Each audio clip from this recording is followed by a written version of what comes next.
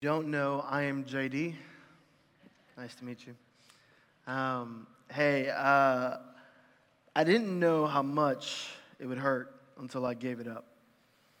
I didn't know how much I would miss it until I hung them up. You see, I loved this game deeply.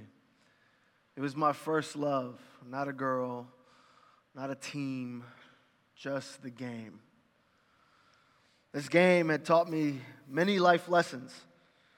It helped me and guided me and prepared me for some of life's big things. This game is the reason why I chose this movie today. This game is baseball. And so, our movie today has a beautiful phrase that has been coined, and maybe you've heard of it, maybe you haven't. And it goes like this: if you build it, he will come.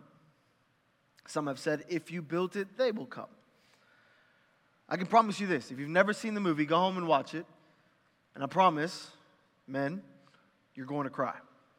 Ladies, you too will cry. Probably laughing at your husbands, but that's a different story. You see, this movie is played by a young man named Ray. He's played by Kevin Costner way before Yellowstone. Ray lives with his wife, Annie, and daughter, Karen, on their corn farm in Dyersville, Iowa. Ray he's got a troubled background. He's got a troubled, broken relationship with his late father, John, who was a devoted baseball fan. And Ray fears growing old without achieving anything. And that's where our story begins. Take a look. I have just created something totally illogical. That's what I like about it.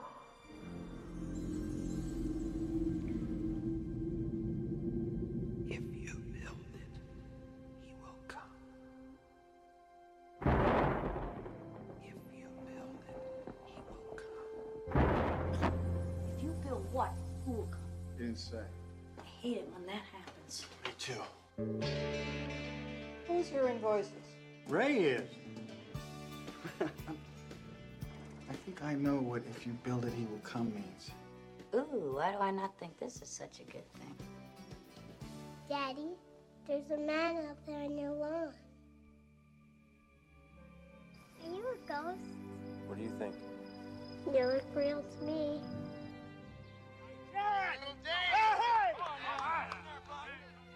Hi! You couldn't see it. This is really interesting.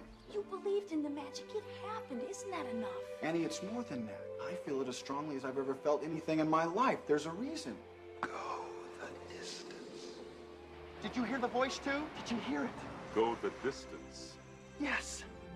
Our Grave is dead. He died in 1972. Are you Moonlight Graham? No one's called me Moonlight Graham in 50 years. Unbelievable. It's more than that. It's perfect. You build a baseball field in the middle of nowhere, and you sit here and you stare at nothing. This field, this game, it's a part of our past, Ray. It reminds us of all that once was good. Hey, is this heaven? No. It's Iowa. Kevin Costner, Amy Madigan, James Earl Jones, Ray Liotta, Burt Lancaster.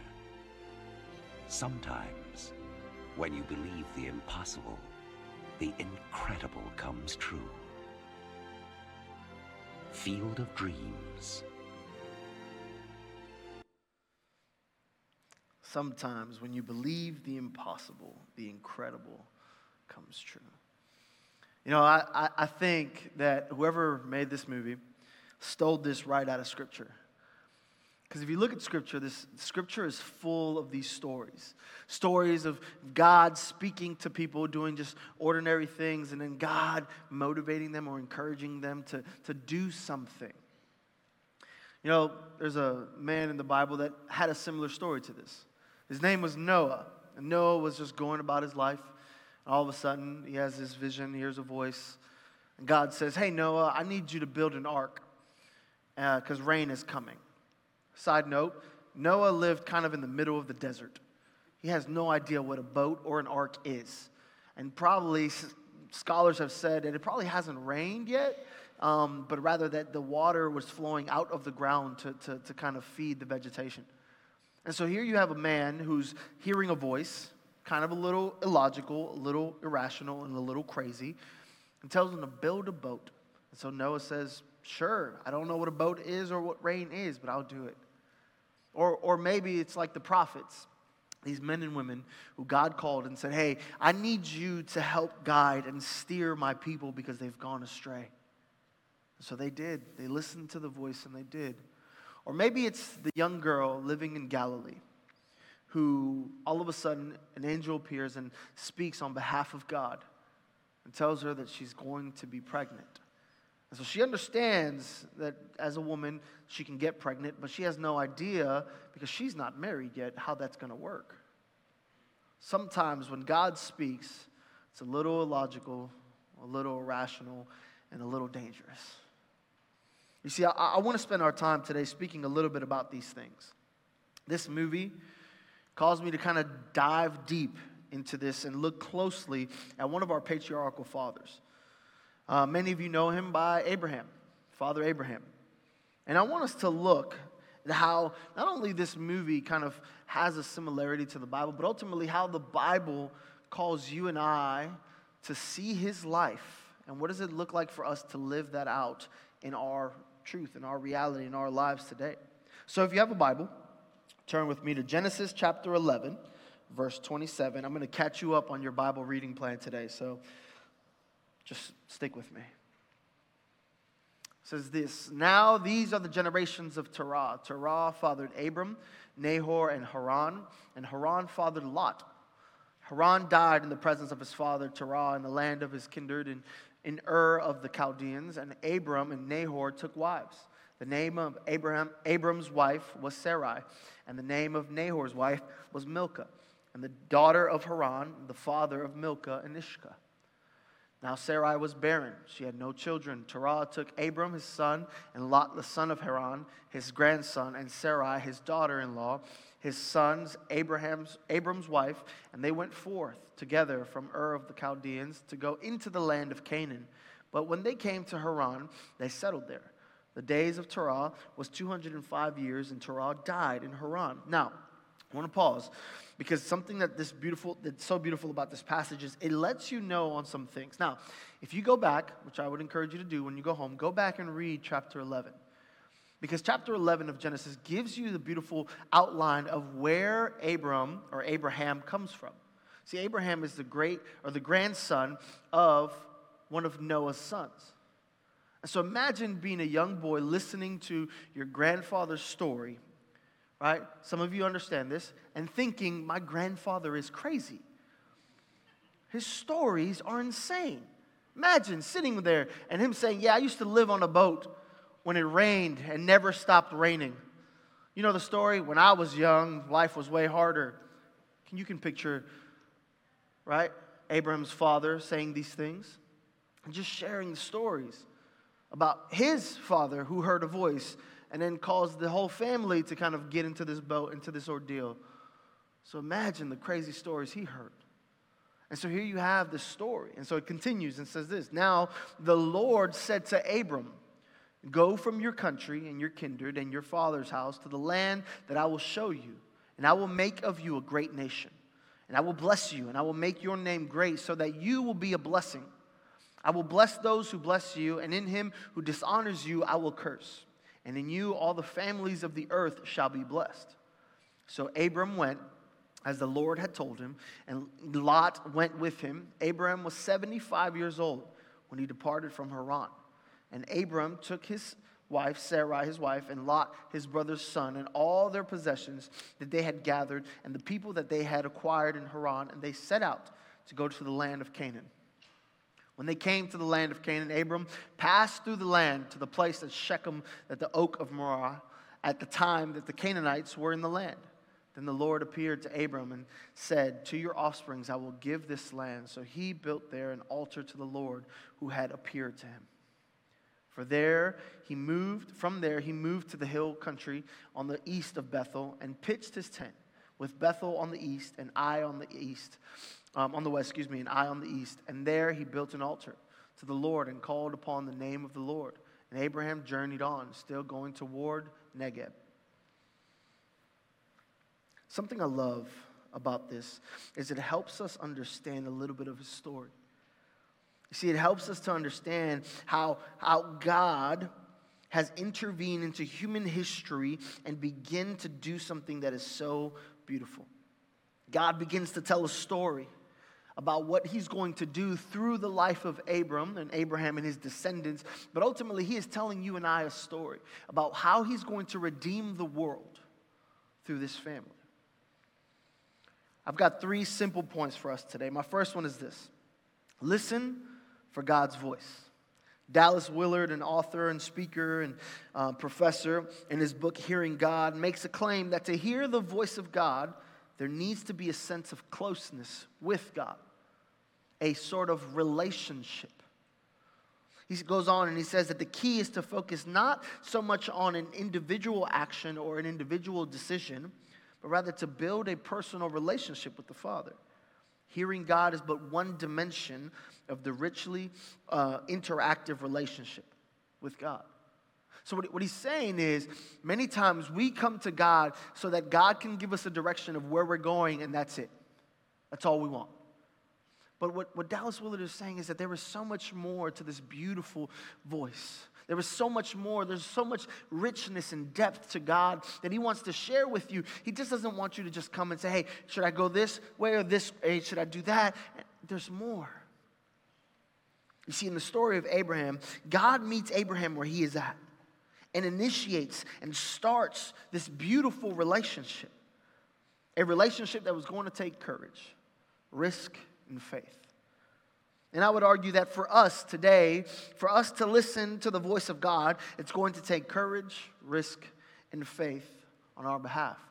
But also, it's going to take a little proximity to him, meaning we're going to have to move closely to him.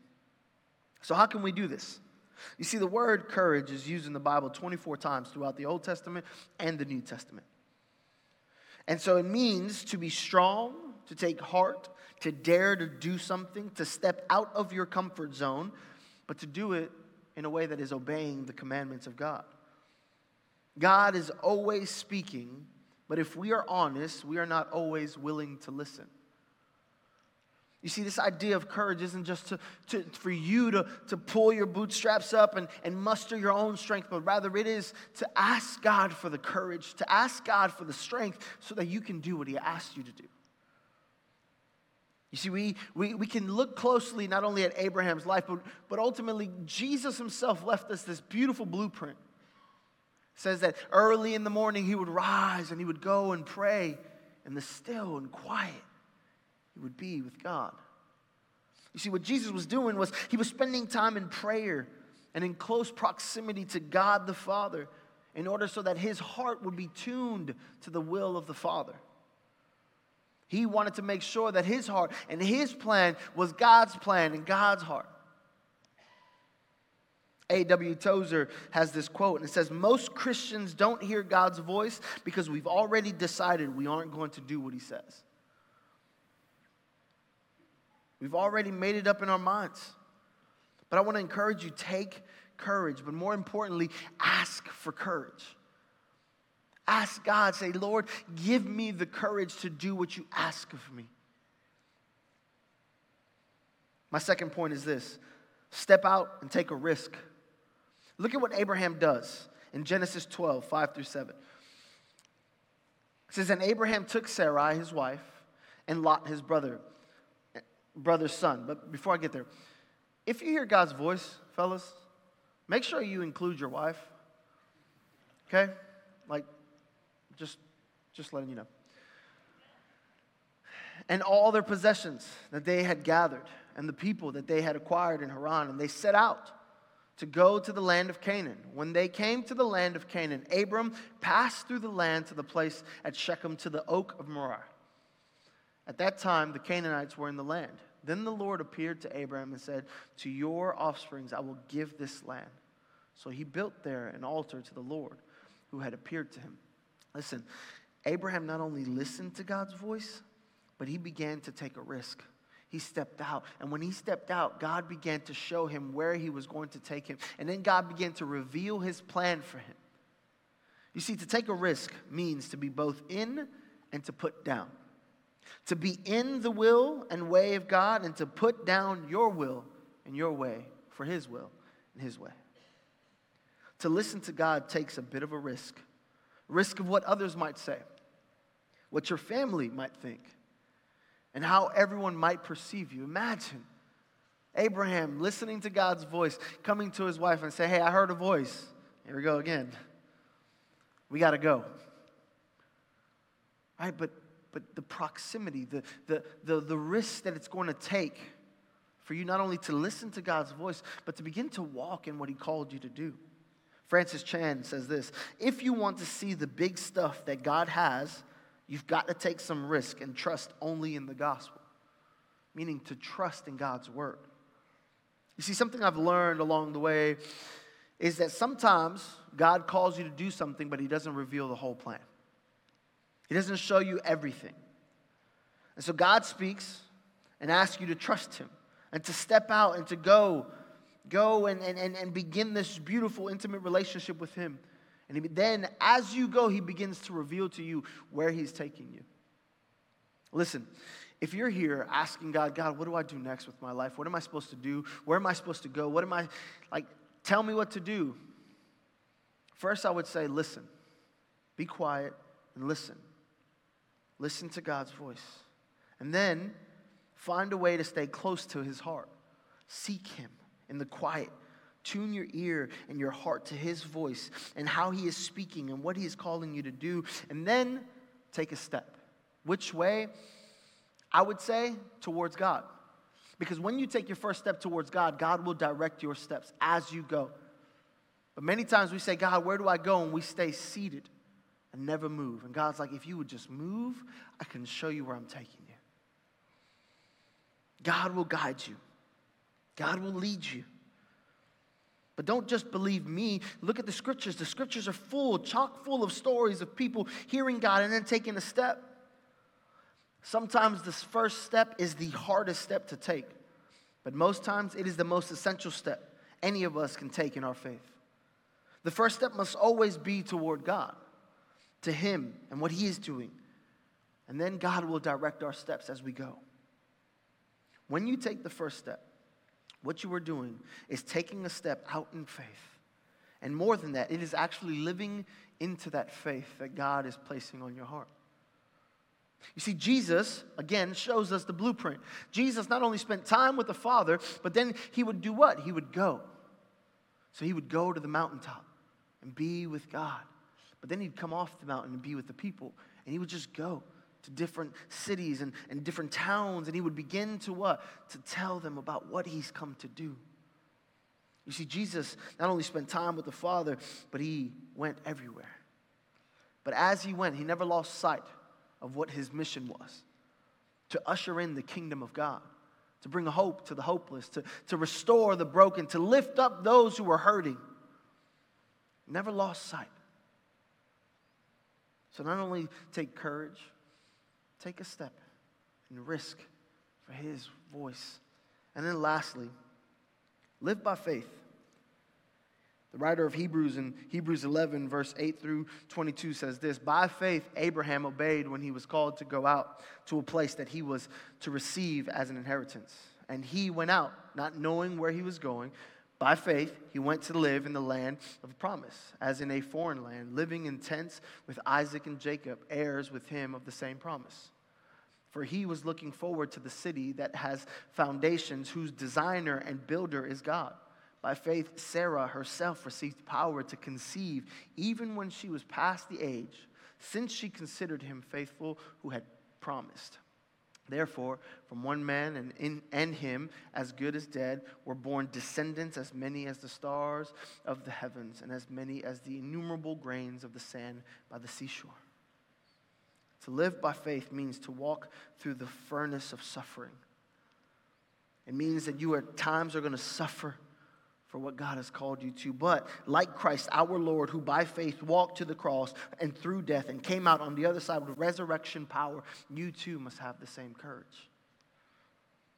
Or maybe like this, put like this, like Martin Luther King said, Martin Luther King Jr., he said, faith is taking the first step even when you don't see the whole staircase.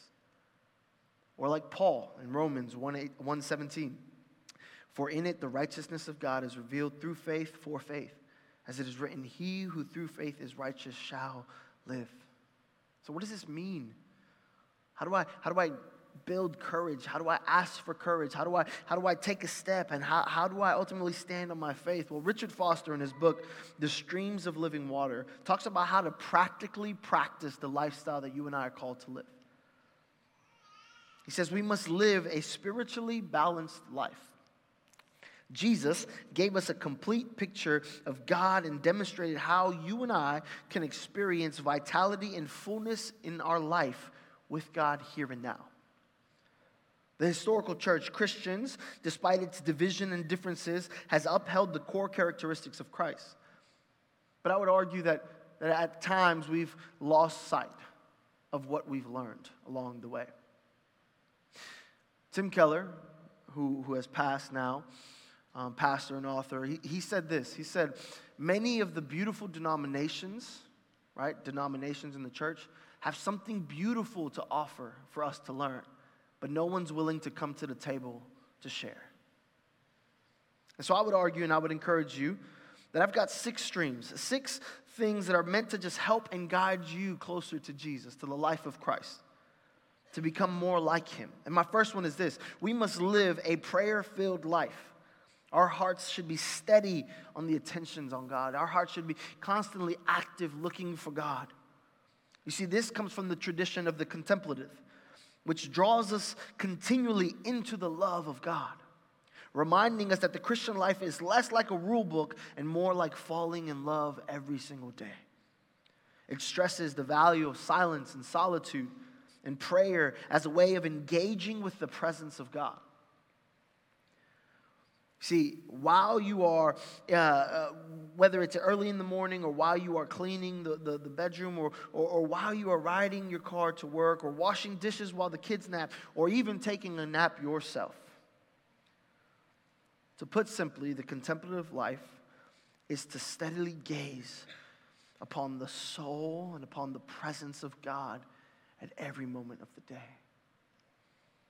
So not only should we live a prayer-filled life, but number 2, we should live a virtuous life, meaning we live with integrity, we respond with integrity. This comes out of the holiness tradition, which emphasizes the reformation of our hearts so that we are able to respond appropriately to the challenges of life. See, the word holiness has some negative connotations today, but the original Greek meaning of the word virtue is simply to function well. It means to live well. A virtuous life is not about rules or judgment or perfectionism or some kind of merit gained by good deeds. Rather, it encourages us that the ultimate goal is not to get us into heaven, but to get heaven into us.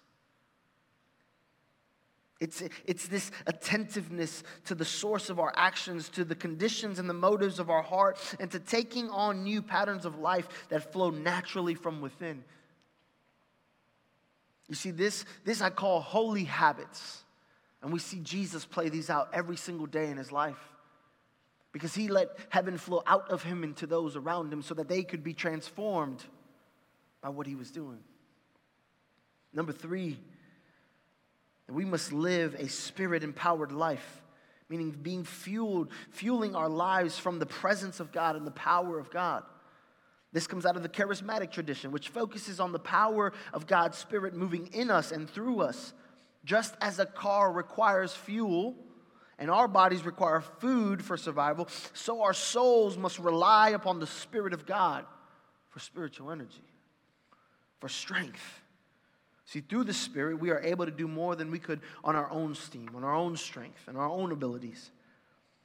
This tradition is to help us and remind us that it is not your strength, but rather it is God's strength in you providing what you need.